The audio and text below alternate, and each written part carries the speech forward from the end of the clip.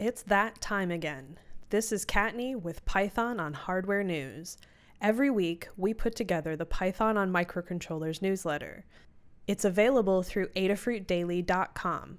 Head over there to sign up and see all of the past and current newsletters, or tune in each week to hear what's going on. Adafruit continues to run with 100% of employees being paid and continuing to work. Most are working remotely, with a few working in the Adafruit factory as an essential service and business under New York City executive order to provide assistance with the COVID-19 outbreak. We continue to manufacture face masks to help alleviate the demand. Check out the Adafruit blog for photo chronicles from Phil and Limor.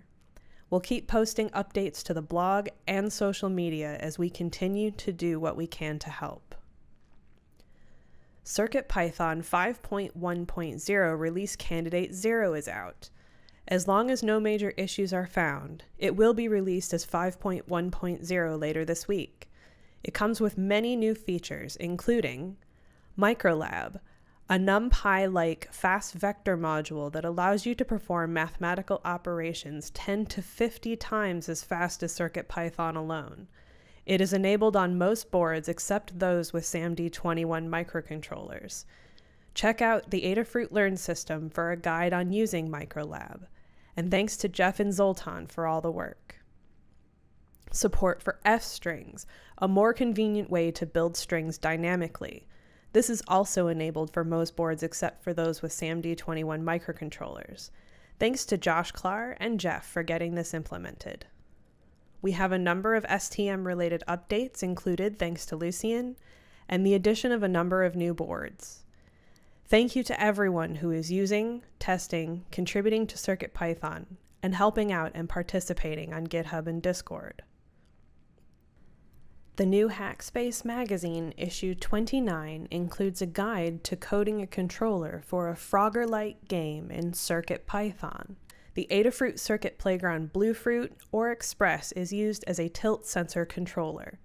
The author writes, "The tribute to this game in the new Code the Classics Volume 1 book is called Infinite Bunner and works in much the same way, except you control a bunny. All of this hopping got us thinking about a controller. Our initial idea was that since the animals jump, so should the controller. The accelerometer can detect freefall, so it shouldn't be too hard to convert those into button presses. However, it turns out that computer-controlled frogs and rabbits can jump much, much faster than humans can, and we really struggled to get a working game mechanic, so we compromised a little and worked with Flix." Check it out at hackspace.raspberrypi.org. Josh Lowe has provided an update on the state of EduBlocks, a tool to make the transition from Scratch to Python easy via drag-and-drop Python.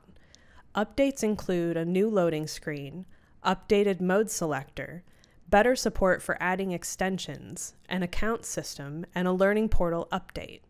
You can see the new updates at beta.app.edublocks.org, and anything will be uploaded there too. Josh posts, "I'd really like to get some feedback from you about the changes I've made, as this is really helpful for me to know." Greg posts to Twitter a clip of using a Circuit Playground and Gizmo display to move a sprite on the screen with collision detection using CircuitPython. Brian from the Adafruit team has created an apps menu for the Open Hardware Summit wrist badge. Clock Minima is a modular clock builder in CircuitPython from Cedar Grove Studios.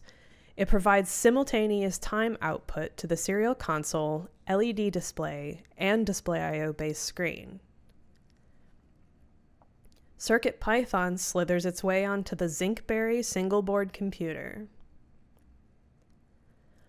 Jacob on Twitter creates an inexpensive, portable carbon dioxide meter with CircuitPython, the HoloWing, and a Grove CO2 sensor.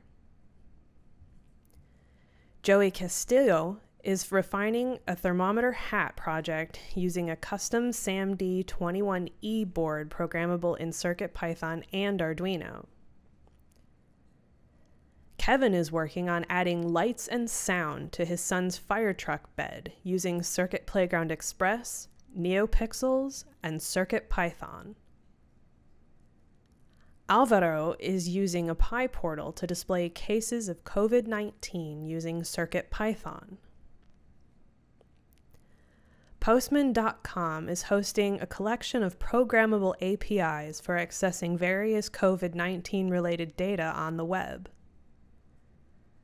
Kano posts about adding a Python GUI to their project using PyQt and PySide2.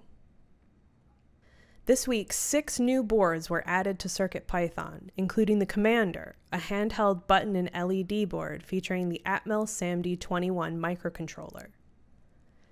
John Park published a new guide this week for the Clue and the Bonsai Buckaroo, showing how to create a plant care bot that displays fun graphics to indicate the state of your plant, all using CircuitPython. Brian finished up the DS1841 library, including support for manually setting the wiper, editing and using the LUT, and enabling or disabling the temperature compensation feature. Now that we have a log potentiometer, he hopes to see more people using these handy little I2C helpers to give them programmatic control over parts of their circuit. Dan is in the Bluetooth Low Energy Device of the Week world and is currently working on CircuitPython BLE drivers to connect a couple of different low-cost pulse oximeters. He's reliably getting data from one and found the other one difficult to work with. Finally, the PyCon US 2020 team announced planned talks, tutorials, posters, and much more online. To participate, go to the PyCon US 2020 remote page and subscribe to receive 5 to 8 email notifications over the next 6 weeks for published online content.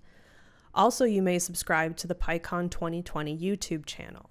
Expected content includes recorded talks and tutorials, online summit and hatchery programs, poster presenters sharing their creations, Startup Row company presentations, and sponsor workshop videos and job postings.